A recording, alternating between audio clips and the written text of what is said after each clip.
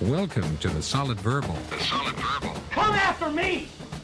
I'm a man! I'm 40! I've heard so many players say, well, I want to be happy. You want to be happy for a day? Eat a steak. It's that woo woo. And now, Dan and Ty. Welcome back to the Solid Verbal Boys and Girls. Ty Hildebrand here. Dan Rubenstein all the way over there in beautiful, sunny Southern California. He is there for the holidays. Mr. Rubenstein, we need a weather check. Sunny Southern California. What is the status? You don't want to hear it, Ty. You do not want to hear it. I want to hear it. What is it? Yesterday peaked around 81 degrees. Oh, the agony.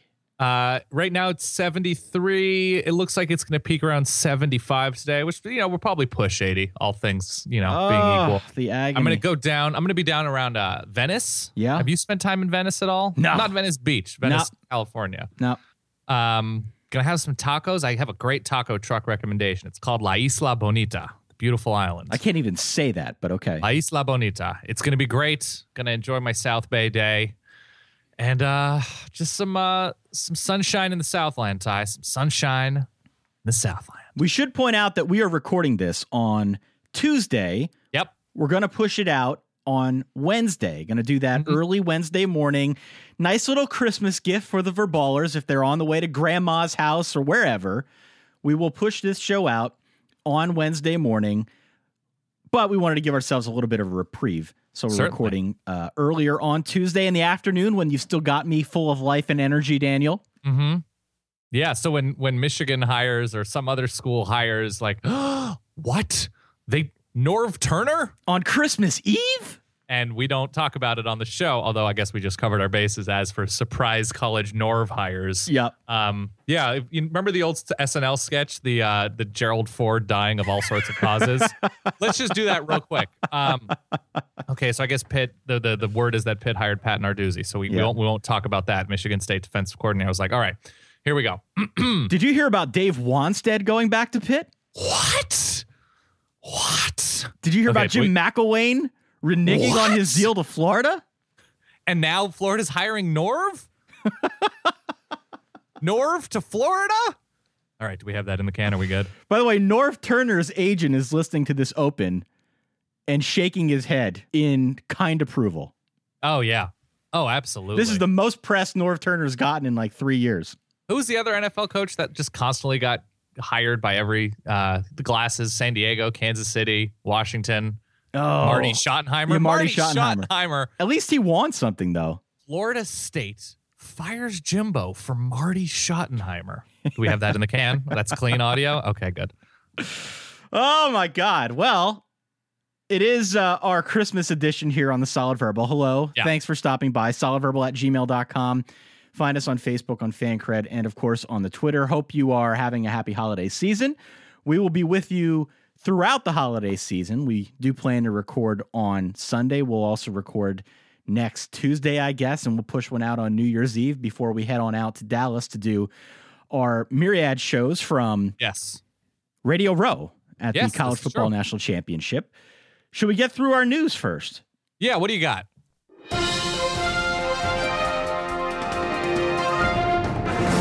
Where's the ticker? I need the ticker. That was a little bit of Funkmaster Flex Horn / Space Phaser. That was good. All right. You're done? That's all I got. Pat Narduzzi reportedly to Pitt. Yeah. We mentioned it briefly about 15 seconds ago. Mm-hmm. But that is the word. Pat Narduzzi, going to take the job at Pitt. He went to Youngstown State. He is not from Pennsylvania. He's from Connecticut. Right. The question I asked you off air was, why this job for Pat Narduzzi? It seems as if he could have gotten some better gigs in the last, 3 years or so. Yeah, I think it's a matter of comfort geographically, familiarity with recruiting and high school coaches and the relationships thereof.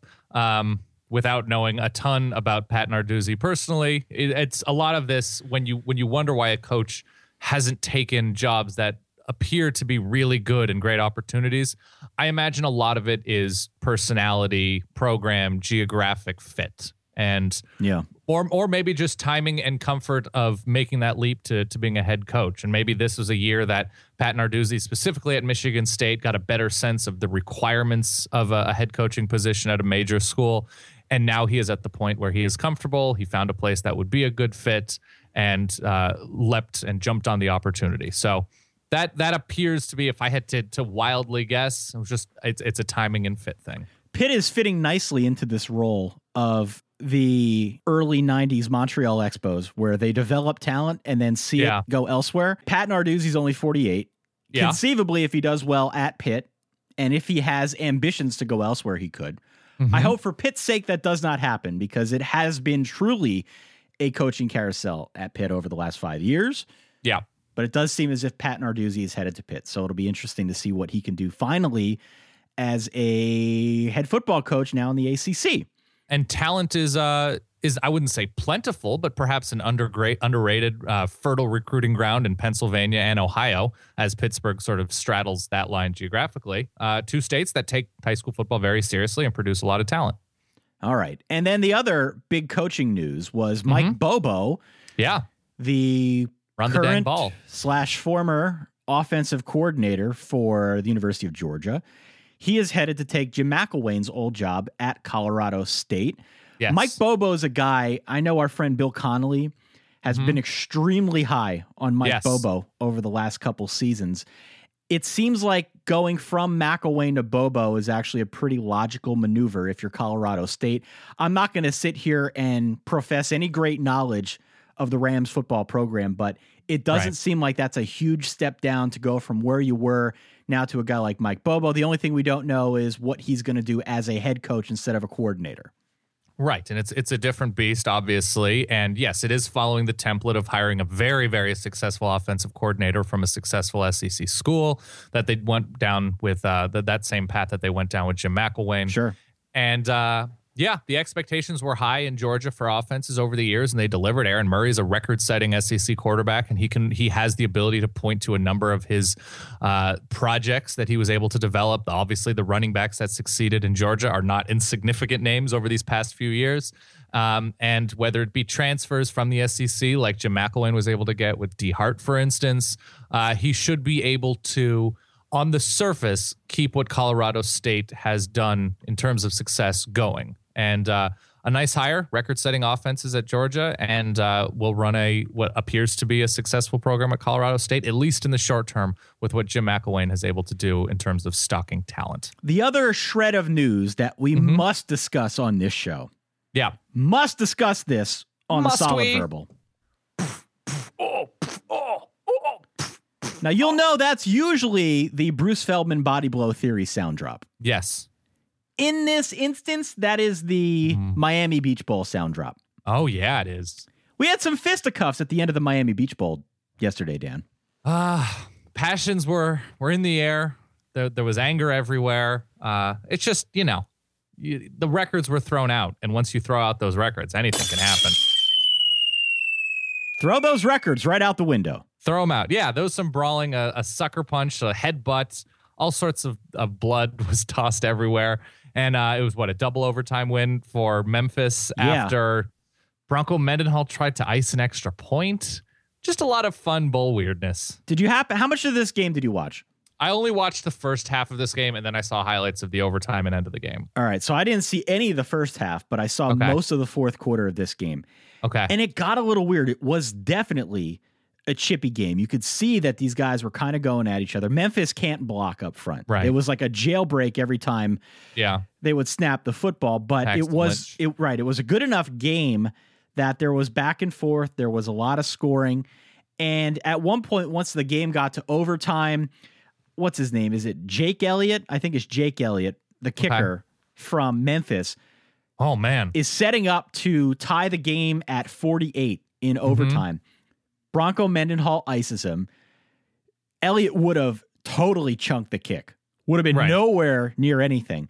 Yeah. He goes to the sideline, takes a few practice kicks, then proceeds to murder the football through the uprights.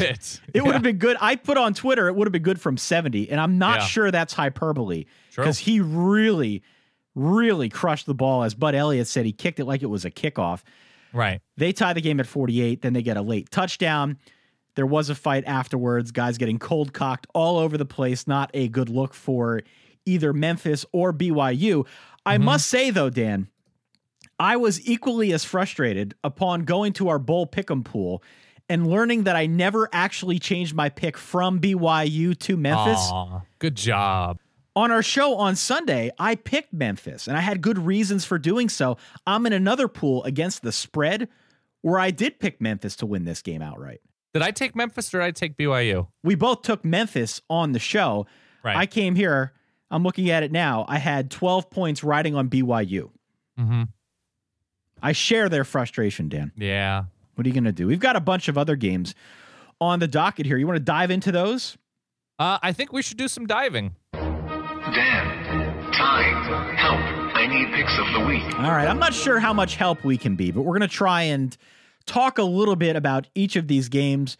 Before me, I have 1, 2, 3, 4, 5, 6, 7, 8 games.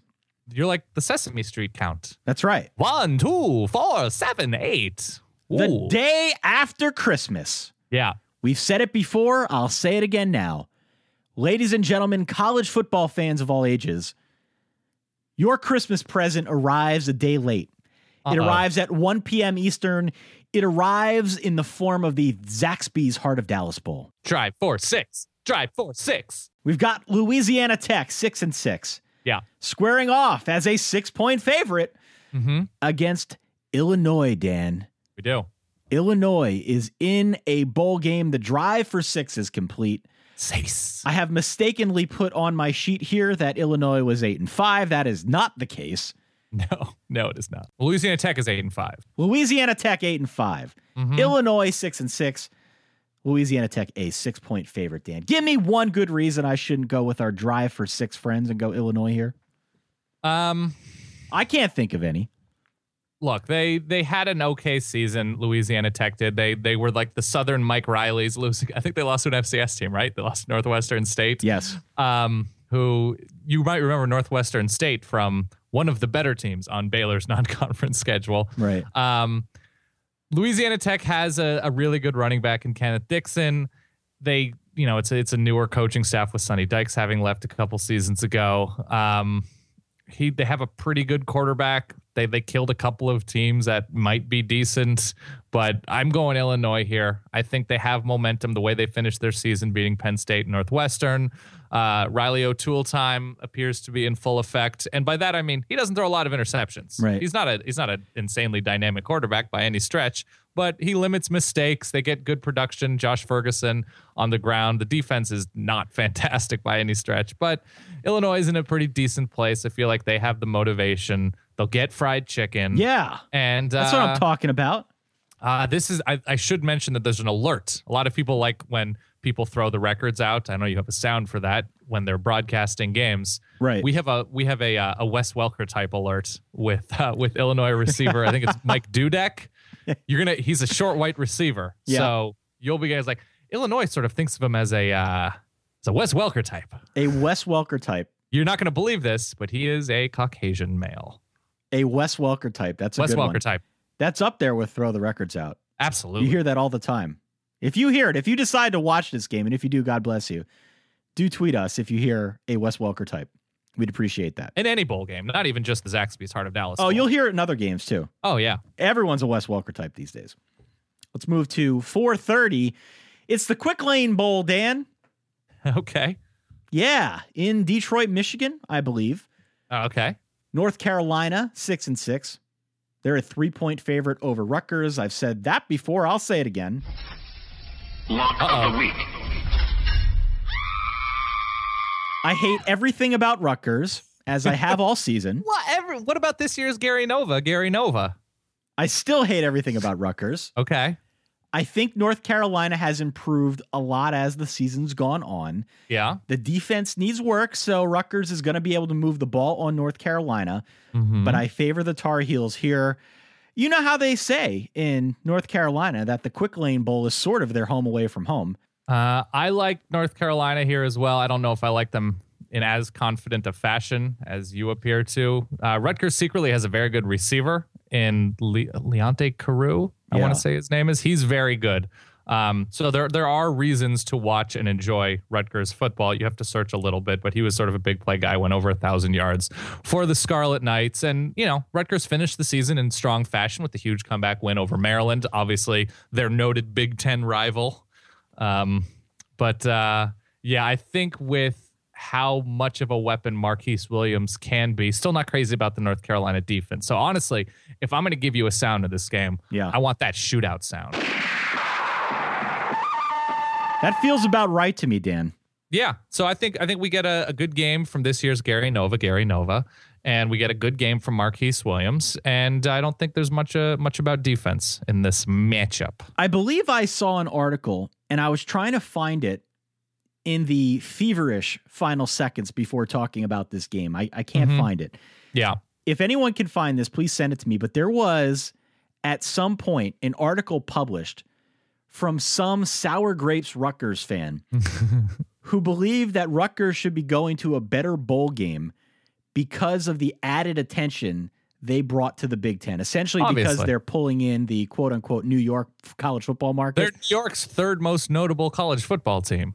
There was someone that published that article. I need to find it, but I got a good chuckle out of that one. I think some Sour Grapes Rutgers fan is actually his Twitter handle, so it should be easy to find. 8 p.m., the day after Christmas, a very big day for bowl games. 8 p.m. It is the Bitcoin St. Petersburg Bowl, Dan. Yes, it is. It is. What do you know about Bitcoin?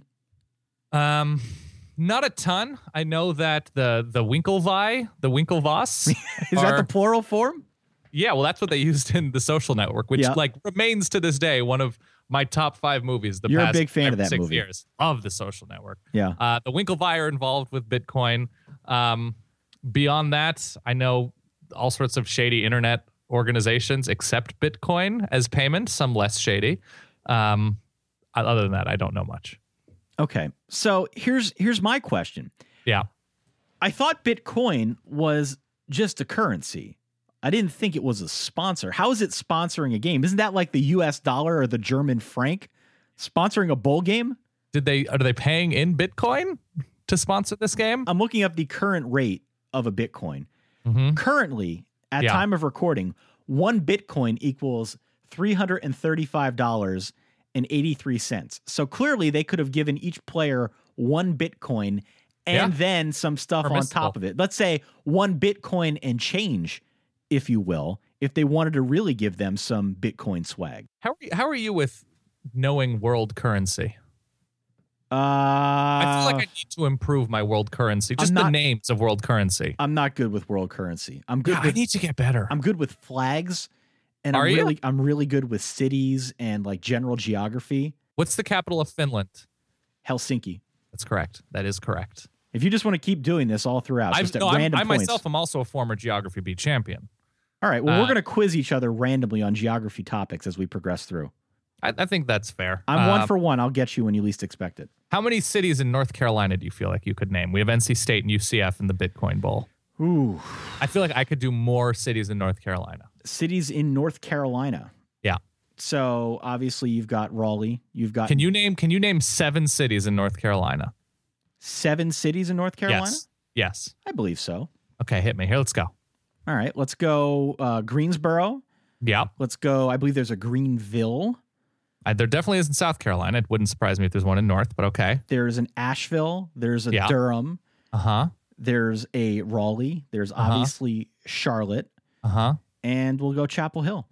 That's very good. I would have also accepted Winston-Salem. Thanks for leaving out Wake Forest.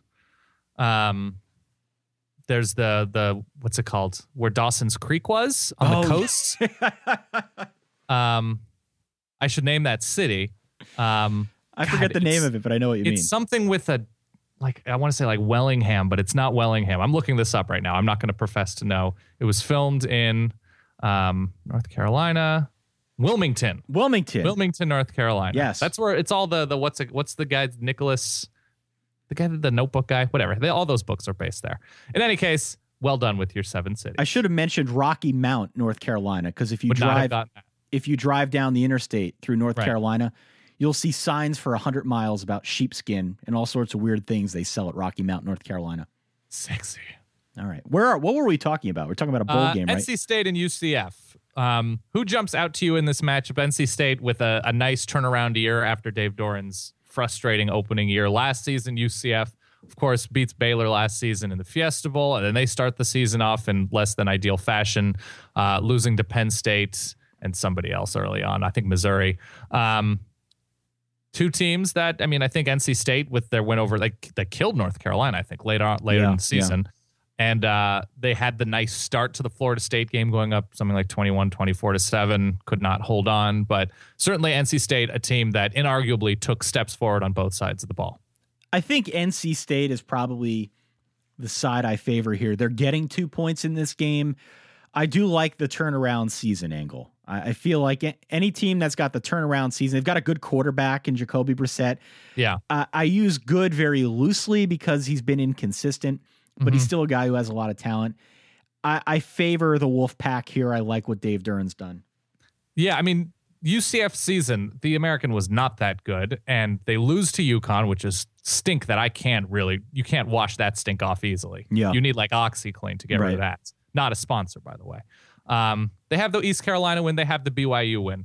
Those are two very nice things, but the stretch of their schedule, it's just so hard to determine how good UCF actually is with how bad South Florida, SMU, Tulsa, all of these schools are. Houston with a down year. I don't really have a really good concept. And when they had opportunities to sort of hang with good teams, Missouri kills them. Penn State, if Penn State's scoring 26 points against you, that's a huge worry. So I'm going NC State.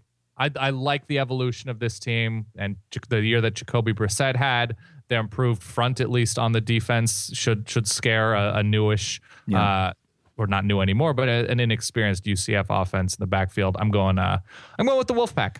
All right, Saturday at 2 p.m., the Military Bowl presented by Northrop. Is it Grumman or Grumman? Grumman. I think it's Grumman. It's a double M.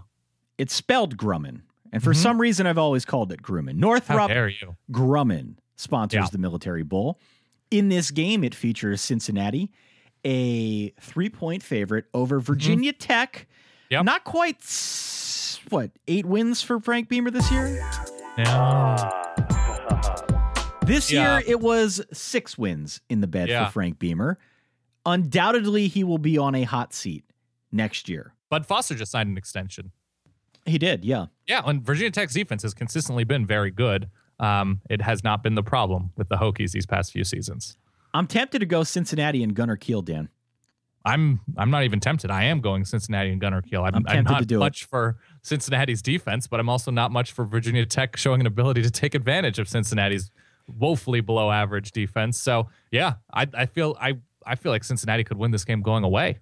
Do you remember the halcyon days of thinking that Michael Brewer was the next big thing? We had a picture of Michael Brewer on our Wake Up College Football, an SB Nation show, on the set of that show for a long time, just because we had various pictures of college football people. He beats Ohio State. We print out a picture. We put it in a frame, and we just sort of left it there. I was like, man, we have no reason for Michael Brewer to be on this set. Did somebody leave this here by accident? Yeah, I don't know. Maybe the Brewer family? Does anyone have a Michael Brewer fathead? I can't imagine they do. We haven't gotten many pictures of fatheads, by the way. Or Michael Brewer. Yeah. I'm going to go Cincinnati here. They're a 3-point favorite. Not a big fan of Virginia Tech this year. Let's move on. Yeah. Also on Saturday, we got a bunch of games starting in pretty close proximity to one another. This one is at 3:30. It is the Hyundai Sun Bowl, formerly the Brute Sun Bowl. Yeah. No longer named after a cheap cologne, now named after Car and Driver's Car of the Year, the Hyundai This game Sun looks Bowl. really fun. ASU, Arizona State, the Sun Devils, 9-3. Yep. They're about a touchdown favorite in this game. They go against Duke, also 9-3. Did you know that Lone Star is performing at halftime of this game? You know, Ty, I didn't. I did not. Does that change your opinion of this game at all? I have no idea who or what Lone Star is. Lone Star can be the new Brute. Okay. Metaphorically speaking. Sure. Lone Star is a country band, Dan. They sang that Amazed song. I'm amazed by you. Nope, don't know it. Going out on a limb. Going Duke outright. I don't think that's a limb at all. This is another year of them winning 9 games. They won their division, the ACC, last season. They have a criminally underrated receiver in Jamison Crowder. In ASU, we've seen evidence, granted, the sample size of 1, Todd Graham and the ASU team last year really sort of crapping the bed in the, I believe, Holiday Bowl against Texas Tech. And it's a disappointed ASU team. They want to get to double-digit wins, but I think Duke, in this case, I think they're going to be all right. If they can handle Jalen Strong, who's going to be in his final game for ASU because he did declare and will be turning pro. They're very, very good receiver. If they can survive DJ Foster, I think they're going to be able to win this game. I'm only putting 5 confidence points on this one, Dan. I think that's about right. Duke played really well a year ago in the Chick-fil-A Bowl. Mm-hmm. Could have beaten A&M. They lost like 52-48, somewhere in that range. A lot of points in that game. They won 10 games a year ago. They want to get to 10 again. They can do that by beating ASU. Mm-hmm. The question I have for ASU is not unlike yours.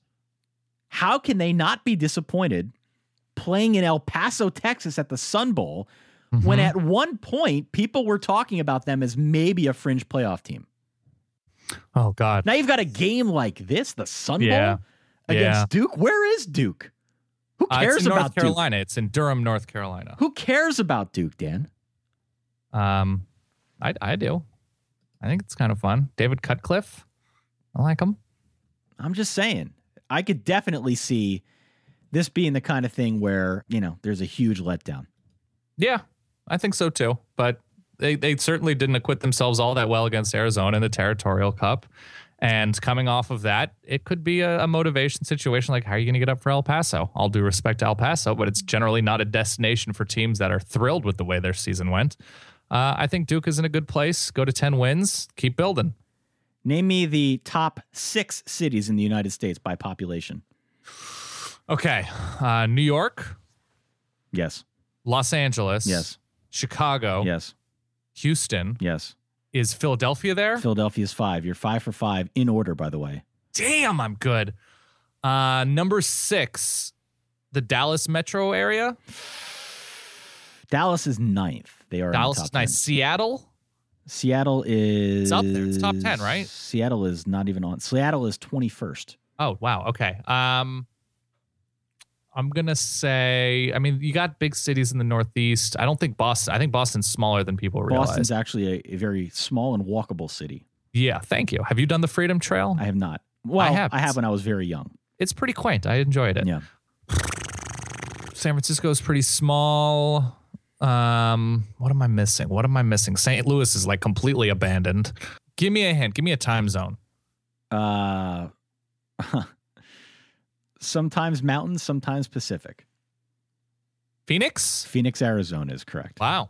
Phoenix, Arizona. That makes sense. 6. Phoenix has it's college town. It's got a lot of sort of mini cities within Phoenix with Scottsdale and Tempe. That makes sense. All right. 5 out of 6. That's not bad. No, that was pretty good. Yeah. All right. And 5 out of 5 in order. All right. So I'm going Duke straight up. Are you taking ASU or are you going Duke? I'm going to go Duke as well. Dukies! 3:30 p.m. Saturday, the Duck Commander Independence Bowl, Dan. Yeah. We don't know if they get duck calls. I hope they do. You know what's a terrible show? That show. Yeah. And I like terrible shows that have entertainment value. It's really terrible. Oh, that caught me off guard. That show is specifically, and I will watch 8 minutes of a Kardashian show out of like sheer horror. That there's more to enjoy about the most unlikable family in the world, the Kardashians, than the second most unlikable family. There's something that's more genuine about the least genuine people in entertainment than the awful train wreck and celebration of idiocy that is that stupid ass show. Wow. Dan, it's the holidays. Got to be nice to people. No, it's terrible. And I like terrible things, and that's too terrible even for myself. Okay. Miami 6-6. Yeah. Field goal favorite over South Carolina. The Gamecocks are also 6-6. I've said this before. I've got a lot of confidence, 32 points worth of confidence in Miami. Yeah. Cannot for the life of me find any reason why South Carolina would care about this game. Well, that's my Steve Spurrier impression. Well, why would they care? I have no idea. Now they're without Shaq Rowland has left the team. Yep. One of their starting receivers, not their best playmaker out wide. That'd be Pharaoh Cooper. I guess that would be the reason to be a little bit confident. Pharaoh Cooper can perform despite what's around him at times. Mike Davis, a bit of a disappointing year. Just across the board, it was a disappointing effort from South Carolina. The big thing for me is Miami has Duke Johnson. South Carolina has a terrible run defense. It really, if we're going to reduce it down to something like that, I'm just very, very confident in Miami to the point where I'm going to need a dramatic sound of a lock closing. Lock of the week. I like this pick, Dan. Yep, there it is, the U. Which, by the way, Butch Davis is like, I'm super interested in the Miami job. It's like, they have a coach, idiot. You left to go to Cleveland, Ohio. You reverse LeBron, and then LeBron. He's interested in the Miami job. That's good to know. If that ever comes open, I'm interested. Like, just want everyone to know that I'm available. Yeah. Okay. Act like you've been there before. Tone down the thirst. Miami has played up in big games this year. They've played down in some that haven't mattered. Yeah. This would strike me as a game where they'd get up for it. Give me Miami here minus the 3.5. I think they'll be fired up. Yep. Let's move on. Let's go to the New Era Pinstripe Bowl. I don't have the hat with me from last year. Dang it. Why aren't you going to this game, Ty? I don't want to go to this game, Dan. Okay, that's a good reason. I don't want to go to this game at all. 4:30, New Era Pinstripe Bowl. It's in Yankee Stadium. Yeah. Boston College, 7-5, is a 2.5 point favorite over my Penn State Nittany Lions. Yeah. Here's why I'm going with Penn State. I don't feel great about it, but this game is house money for them. They did not expect to be here. They're certainly excited, yeah. They got a break from the NCAA. I don't want to watch this game. I know there are going to be better games on the TV.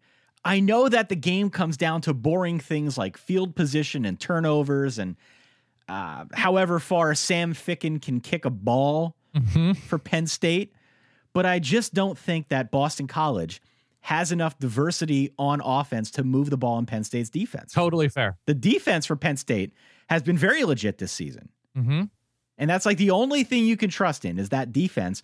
If they can get any push at all offensively, they can score any points at all offensively, you got to feel good about them having a shot in this game. That's why it's a low point spread. So give me Penn State. Again, boring game. Don't want to watch it. Somehow we'll end up watching it. Final score 17-10. Nittany Lions win their first bowl game after a brief hiatus. Yeah, I would say the single best thing in this game is the Penn State defense, is that front seven, legitimate, all Big Ten performers. I'm trying to think of the guys on that defense. What's the linebacker's name? Mike Hull? Mike Hull, yeah. Legitimate talent there, and an underrated unit as they performed pretty much all season long. Terrified of betting with Penn State's offense. I think Boston College, for that reason, is a more complete team. Whatever the under is, I don't feel like taking the points here because I just don't believe in Penn State's offense that much. I'm going to go with Boston College. I'm going to go with them to cover, but in an extremely low-scoring fashion, something like 14-10, 17-13. It just I can't get on board with any sort of significant offense in this game. The over/under for this game is 40 points. I would take the hell out of that under.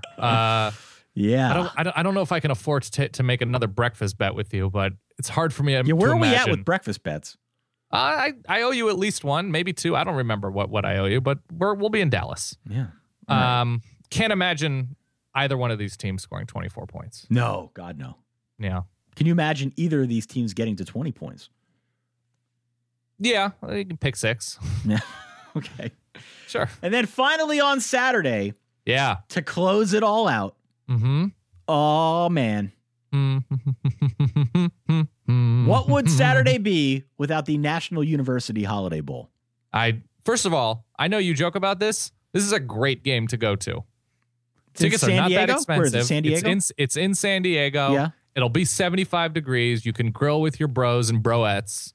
It's easy to get to if you're, obviously a USC fan, most of whom are central in Los Angeles. So it's a straight shot on the freeway, about 2.5, 3 hours. And people in Nebraska, it's probably cold right now. And in San Diego, it's dramatically different than what it looks like in Nebraska. It's by the ocean. It's one of those bowl games where yeah, I think I will go to that game. Can I talk about my drive last summer from LA down the coast to San Diego? Please. There's a point in that drive, and you probably know it a lot better than I do, when it stops feeling like you are just commuting from one city to another, Right. and starts feeling a lot like you are escaping from civilization and going to a faraway place where no one will ever find you. Yeah, are you talking about right when you start driving along the coast? When you're driving along the coast, you're driving through like those small beach cities. Mm-hmm. There's something about that whole drive which makes me feel like I'm Andy Dufresne. Yeah. Once you get through, because then you're also driving past the naval base. Yep, that's so right. So it's very much isolated. Once you're in like the northern San Diego County, southern Orange County, right around there, like the Oceanside, Carlsbad, and I don't know what the exact Orange County cities there at the bottom are, but once you're right around there, it definitely feels like a break from big West Coast city life, and it's great. It feels like a scene out of Shawshank Redemption, particularly the one at the end. Yes. Can you name the city in Shawshank Redemption where they end up? Oh, man. I've seen it a bunch of times. I have it. I want to go there. I've known people that like have gone there every Christmas. It's a great name for a city. Come on, Tyler. I don't know it, Dan. Zihuatanejo. Zihuatanejo. Zihuatanejo. Damn it. Okay. Yeah. Come on, Ty. Bowl game. Mm-hmm. USC 8-4, Nebraska 9-3. USC 6.5 points. A favorite. Nebraska won 9 games, Dan. It was the 7th straight year of doing so, but they fired Bo Pelini. Mm-hmm. This means that interim coach Barney Cotton will be taking over for the Cornhuskers. Yeah. Shucks. Gotta like USC here for a couple reasons. First off, I don't know if Nebraska cares. It was a bit of an emotional roller coaster for them over the last couple weeks. Do they even give a damn about this game? Right. It's a fair question to ask. Secondly, I know the pass defense has been pretty good all year, and it's not out of the question that they could take Cody Kessler out of rhythm, maybe the way they did with Connor Cook earlier this year. But I think if that happens, USC has enough firepower on offense. They haven't been a great running team this year, but I do like Buck Allen a lot, and I think he could have a big day against... He's very, very good. He's very good. The running game's been a little inconsistent here and there because of the line, but I think there's potential for him to have a really big day if they need to lean on him, assuming the passing game falls through. And then there's just the fact that I've never trusted Tommy Armstrong for Nebraska. I've always thought that Nebraska is a one-dimensional team. They're going to rely very heavily upon Amir Abdullah. If USC is smart, they're going to force the pass with Tommy Armstrong. They're going to create turnovers. I think they win this game. I feel pretty good about that. Yeah, you're right about USC running the ball. Although Buck Allen, Javoris Allen is very good. They were a feast or famine team. And after the middle of the season, I guess it was either the Arizona and Colorado game. They ran really well against both of those teams. They didn't rush for 4 yards a carry against anyone. That includes Notre Dame, who was completely packing it in by that time to finish the season. Yep. UCLA, they couldn't do anything on the ground. Even against Cal, nothing on the ground. Wazoo couldn't really consistently do anything against a Wazoo defense that was fine, but nothing special. And Utah, of course, was really good. So it's hard to imagine them consistently being able to take advantage of Nebraska, and they're very much below average. That might be even kind after what the Wisconsin game looked like. But yeah, I think USC will be in enough control. Cody Kessler will have, the 2 or 3 weeks of practice to get back into a rhythm. And as he looked pretty excellent most of the time during the season, Nelson Aguilar should be able to succeed to a certain degree. And USC's defense, for as dumb of a season that USC had at times, USC defense was the one sort of consistent part. Nebraska's not going to be able to take advantage on the ground in a power way, in the way that a team like Boston College was able to do. And I think USC, with the extended bowl practice, guys getting healthy and sort of patching up nicks and bruises and everything, I think USC is in a good place. And it wouldn't be college football if we didn't have a reason to completely overinflate our thoughts about USC in the offseason. So this is what does it for everybody, where they blow out a Nebraska team that they probably should blow out. They sign a nice signing day class, and everybody sort of collectively agrees to forget that Steve Sarkisian is still their coach. You can see it coming already. Of course. That does it for bowl games. That's all I got for now. For this week? For this week, yeah. You want to run through some lightning questions that we had on Facebook? Yeah, let me play the sound. You want to save those? What do you want to do? Because they're about gifts. And by the time we got to ask those now then. Hold on. Okay, let's pull up these. Congratulations, Skippy. You've got mail. You've got mail. On the Solid Verbal. As often as we can, we do our best to. We got to get a new sound, by the way. We do. Oh, we're going to do the off season is going to make for some new sounds. I don't know let us know if you want us to keep the intro, to tweak the intro, or go completely new with it. I feel like it might be time to go completely new. We've been doing this now. It's going to be 7 years in August. So yeah, we've changed everything. So young when it started. So young, so happy and full of life. Yeah, virile. Anyway, we pay homage as often as we can. Those of you who write in solidverbal@gmail.com, those of you who post comments on the Facebook page, or get in touch with us on the Twitter. Dan, what do we got? Yeah. This comes to us from Brian Bowen. Simply 3-word question. Is Ty elite? You're going to have to answer this one, Dan. Quick answer. Yes. Yes. He very much is. Thank he you. is the sports podfather. There's no sports podcasting podfather. I guess that goes without saying. What would you say? This is a definitely on the spot question. Yeah. What skill do you have that you would list as what are you most talented at in life? In life? That you could come the closest to competing with the absolute best person at this skill. Wow.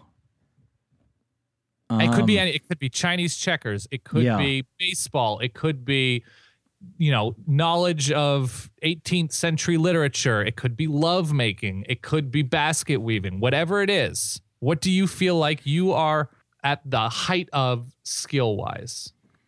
It would have. Gosh. If it is lovemaking, that's fine. That's an answer. It is not planning a wedding. I can tell you that. Yeah. Definitely not planning a wedding. We're gonna strike that one. Probably nothing athletic because obviously. Okay. I've never thought of that before. Yeah. What are you best at in life? I need time to think about this, Dan. This could be a whole self-reflection thing. Yeah. It's a tough one. I haven't given too much thought to it. Let me think about that one. Yeah. All right. I'm going to post it late night on Twitter on Christmas Eve. We'll come back to it. Yeah. This comes from our friend Nathan. What is the worst reaction somebody has had to a gift that you purchased or got for them? Ah, yes. Do you have a bad gift giving tale? It's not so much a bad tale. Mm-hmm.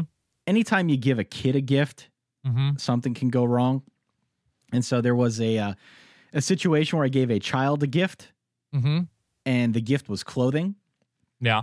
You remember how you felt on your birthday or whenever when you were young, getting high clothes. Expectations. Yeah, getting clothes instead of a toy. Yeah. None too pleased. And experienced that last year. I gave an ex-girlfriend for an anniversary, like a year anniversary or a 2-year anniversary. Yeah. Figured she loves the show Saved by the Bell. Got her a Bayside Tigers shirt. I was a dumb 24-year-old. That didn't go over super well. Also, but another gift that I did give, which I still to this day claim is a great gift, and it was returned. Same person got her a map of Los Angeles. A map? Map of like a very handy map of freeways and cities and towns in Los Angeles, a driving map. Didn't have much knowledge of LA. Did not like that. Wow. I still maintain that's a great gift. A map. Not anymore. It's not a great gift. No, not anymore. No, it's terrible. Next question. This comes to us from Steven. Why is it, quote, better for the sport when traditional powers are on top? I think having more teams in the mix, particularly schools that don't have a history of being in top, your Michigan States, your Baylors, and the angst from privileged blue blood fans, Michigan, Florida, is much more entertaining. So, Ty, what is it about A-list programs that make for more fun college football watching and experiencing? I think it's a matter of preference, really. I find it more interesting when some of the blue blood programs are in the thick of things because you bring a whole slew of tradition with you into the conversation. When you're talking about Baylor, when you're talking about Boise State, when you're talking about teams like that, you don't necessarily have that kind of stuff that you can pull into the conversation. When you've got a team like a Notre Dame, when you've got a team like a Florida State, when you've got a team like a Miami, all of a sudden that conjures up yesteryear of college football, and there's a whole other dynamic to the conversation. So for me personally, I've always found it more interesting. That's probably the correct way to phrase it. To say that it's better for the sport is maybe being too broad with the statement. It's definitely more interesting. It's better for the sport because those are brand names that people can recognize, and perhaps if you're not a fan of Florida or Ohio State or Michigan or USC, whatever, it's good because people will tune in just because like, oh yeah, USC, Michigan. That sounds like a matchup I'm familiar with. You know, they've played in Rose Bowls, everything like that. And it also, when you have the top powers playing well, it means that the teams, the programs with the most in terms of resources are fully taking advantage of that and operating to their potential, whatever. They're operating to their ceiling. And there's something about appreciating excellence. And there's also something about appreciating when schools like Baylor or Boise State or TCU, teams that shouldn't be consistently very good, jump up and beat one of those teams in a big spot. There is something fun about underdogs. There is something fun about building a team around an awesome scheme and not necessarily all of the big advantages. I just, on a certain level, it's hard to imagine schools like Boise State or UCF being able to sustain top level, and there are the schools like Michigan, Ohio State, USC, Florida, whatever, have the resources to sustain. And so when there are huge games on huge stages like the Swamp, the Big House, the Horseshoe, all those places, it's so much more fun when it's like number 3 against number 7 and there are stakes on a stage like that. I feel like that is the main reason. But yeah, I love when there are underdog schools that build something into something great. It just, like, do you look more fondly on Britney Spears when she had like the see-through, you know, the snake around her throat and the see-through thing and the crazy, oops, I did it again, all that Britney Spears, or like the crazy shaving head, like bashing the umbrella into the car? Like, for me, it's like, I appreciate the excellence. I'd rather look back fondly on that Britney Spears rather than like the crazy chaotic one. Yes, it is fun when blue blood schools have their down moments, when Texas or Michigan or Florida. That is fun to see the exasperation from those fan bases. But lasting on and on just means that we're sort of deprived of what the height of college football could be. I'm okay with any of these teams, by the way. You know, I don't care who's good. I don't care if it's a quote unquote blue blood or if it's a new blood. I don't care who it is, but I've just always found it a little bit more interesting when you've got the bigger name schools in the hunt. It just adds a whole other layer to the conversation. But there is the layer. Just parity doesn't have a huge appeal to me. I'd much rather see a team go into DKR or any of these schools and slay the giant rather than the giant is just, you know, mediocre constantly. Yeah. Okay. There is something about slaying a really great giant that is more fun for me. All right. Next question. My best friend is getting married. This comes to us from Randy on New Year's Eve, and I have a best man speech to give. Any tips or suggestions on delivering a great best man speech? I have some thoughts. I will turn the floor over to you. Do you have thoughts and tips? Have you ever given a best man speech? I've given a speech at a wedding. I don't think I've ever been a best man. I'm a veteran of the best man speech process. You have been many a best men. That's right. I've done it twice now. Okay. I've given tips to many others. Mm-hmm. I'm the hired gun when it comes to the best man speech. Yes.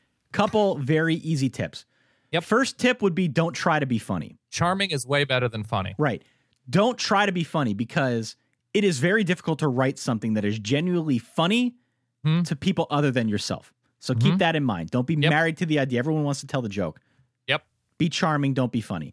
Yeah. Secondly, compliment the bride early. Oh, of course. All right. You do that right away. Compliment the bride. You're going to win a lot of people over. Then if you bomb the rest of the speech, it doesn't even matter.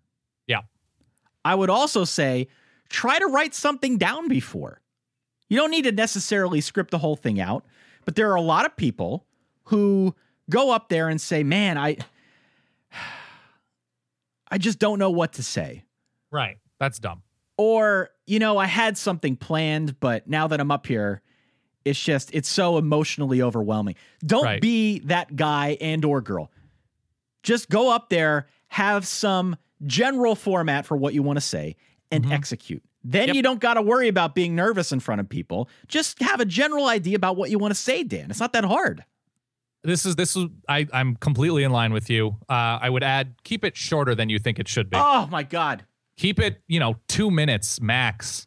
I would say go up there, compliment the bride, compliment families, everything like that. Don't like to go and tell a joke and try to embarrass your friend, the groom, when it's like an inside thing that like 6 people there are going to understand or find funny or like can put in the correct context. It's just a waste. Talk about the bride, talk about when you knew that they were great for each other, something like that. And like, look, he's going to be an idiot about the Orioles, but you know what? You're the perfect kind of girl to keep him in line, whatever, blah, blah, blah. And just go out with like, you guys are going to be great. Just go genuine, go charming. Don't try to be too funny. Keep it under 2 minutes. Everybody's going to like you. Compliment the elderly that are there. Oh, like, yeah. Big one. You look fantastic. Your older sister, Nana, over there, one of those. That goes a long way. And just, short, to the point, charming, plan of attack, raise your glass, and don't wait to drink until after. Don't get too drunk beforehand. Nobody likes slurring and rambling. Yeah. 2 beer maximum before the speech. Yeah. Just don't be afraid to edit. Don't be afraid to plan. Boom, boom, boom. Have a great one. Now, if you're looking for a higher level of difficulty, one move that I pulled in a speech that I did, I very cautiously wove portions of Frank Ricard's speech from Old School into my Best Man speech. Yeah. And was able to do so without offending the elderly. That's why I'm the hired gun when it comes to wedding speeches. I don't know if we have anything else. Favorite, let's see. Oh, this is a good question to go out on. Our friend Dakota, who's a very active question asker. And I wish everybody could take a lesson from Dakota Meyer. Let's get these. We read everything. We get a ton of emails in, but we read everything. We try to get as many people in. So if you have a question, whether it be college football or otherwise, do not hesitate. Dak asks, if you could go back in time to August, what's one thing you could tell your previous self in order to prepare them, or you, I guess is the case, where how your favorite team would do, parenthetically, without directly giving away their eventual record bowl matchup, or how you would tell them to prepare for the first college football playoff and all the controversy surrounding the weekly rankings. Oh, my God. What would you tell yourself to better brace yourself for Notre Dame's season? I would actually tell myself to trust my gut. I would tell myself to trust my gut because I had serious problems with this defense before the year even started. Yeah. I felt pretty good about the offense. That I didn't really see coming, and I wish I had. But definitely, early part of the season, people are looking at this Brian Van Gorder defense. BVG. I'm reading on the message boards. BVG. This attacking 4-3 defense, Dan. And I bought in. I wish I didn't buy into that because that caused me a lot of heartache. Just doing this show, then seeing all the points that they gave up against some teams down the stretch. Now, believe in your gut. Notre Dame's defense is going to be what you think it's going to be. Okay. I would say I was very pessimistic about Oregon going in. One thing I would have reminded myself is experienced offensive line, even though they eventually all got hurt, but experienced offensive line. And the big thing that I feel like I probably underestimated was the fact that the offense, as fun as it could be with DeAnthony Thomas, they tried to make him into a running back and it always looked bad. Not always, but it often looked bad and sort of hung things up. Whereas this year, going into the season with Byron Marshall, Thomas Tyner, and Royce Freeman, all much more true running backs, even though Byron Marshall eventually became sort of a slot back, that their offense should run with an excellent quarterback, a line mostly back, and even with the loss of receivers, that it appears like it will run in a much more traditional Oregon sense than it had the past couple of seasons with DeAnthony Thomas trying to be shoehorned in. So that would have made more sense to expect the 12-1 Pac-12 championship season that they went through, that they would get in a rhythm with a third-year excellent quarterback. Yeah, and then the second part of this question, even though it was an either-or question, how would you tell Ty, Dan, from August how to prepare for the first college football playoff and all of the controversy surrounding the weekly rankings? I don't know if I'd tell myself any different because we didn't really have any expectations for it, did we? Right. No, I just that there were concerns about the recusal process with people and their own on the selection committee with their conflicts of interest and how the weekly rankings would work and what effect that they would have. I think it was just be prepared for new ways of evaluating similar resumes that we hadn't really looked at before, and to sort of devalue just records and look more at on field strengths and weaknesses. I think to just be prepared for new ways, which I don't think were always bad. We will get you out of here on this then. Yes. What is the capital of Sweden? Stockholm. Okay. Just checking. What's the capital of Norway? Oslo. Capital of Denmark? Mm, I'm pretty sure I know this. I used to know this. Because I believe there's a Legoland there. And I used to be way into Legos. Oh, it's Copenhagen. Yeah, it is Copenhagen. Okay. Have you been to Scandinavia? I have not. I have not been to Europe. I think neither have I. I've been all over, but not Europe. I think you and I should just do an off-season off-site in Copenhagen. Like a backpacking tour through Europe? Yeah, just sort of brainstorm ideas for 2015 and really just get away from it all. I'm sure fiance Kate would love that. Maybe she needs some time to decompress after the wedding, after the honeymoon. Actually, let's get everyone out of here on this. Yeah. A final question, which we did not address at all. What's that? Comes to us from a gentleman by the name of Dan Pepper. Yeah. Dan Pepper dared us to go a whole show without mentioning Michigan in their stupid coaching search. Right. I believe we have done this, Dan. I feel like we've done a pretty good job of that. Take that, Dan. Take that, Pepper. Yeah, let's call him Pepper. That's all I got, Dan. I just want to wish you and yours and the family and everyone out there a happy holiday season. We do appreciate your listenership. Can I say something really creepy? Yeah. I'm not going to speak for Ty, but it feels great being inside your ears. It just feels homey and warm. I love being inside your ears.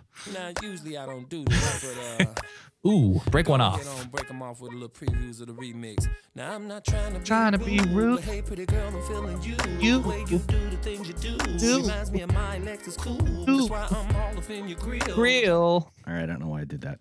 I love being in your ears. All right. On that note, Daniel, enjoy your holiday. Hey, you too. Everyone out there, enjoy your holiday. Thanks for listening to the Solid Verbal. We'll be back in just a few days. Talk more college football, more bowls. We're getting ready for 2015. We're getting ready for the first ever college football playoff and college football national championship for that guy over there in beautiful sunny Southern California. For myself, Ty, here in good old Eastern Pennsylvania. Thanks again for tuning in. Catch you all when we catch you. In the meantime, stay solid. Peace.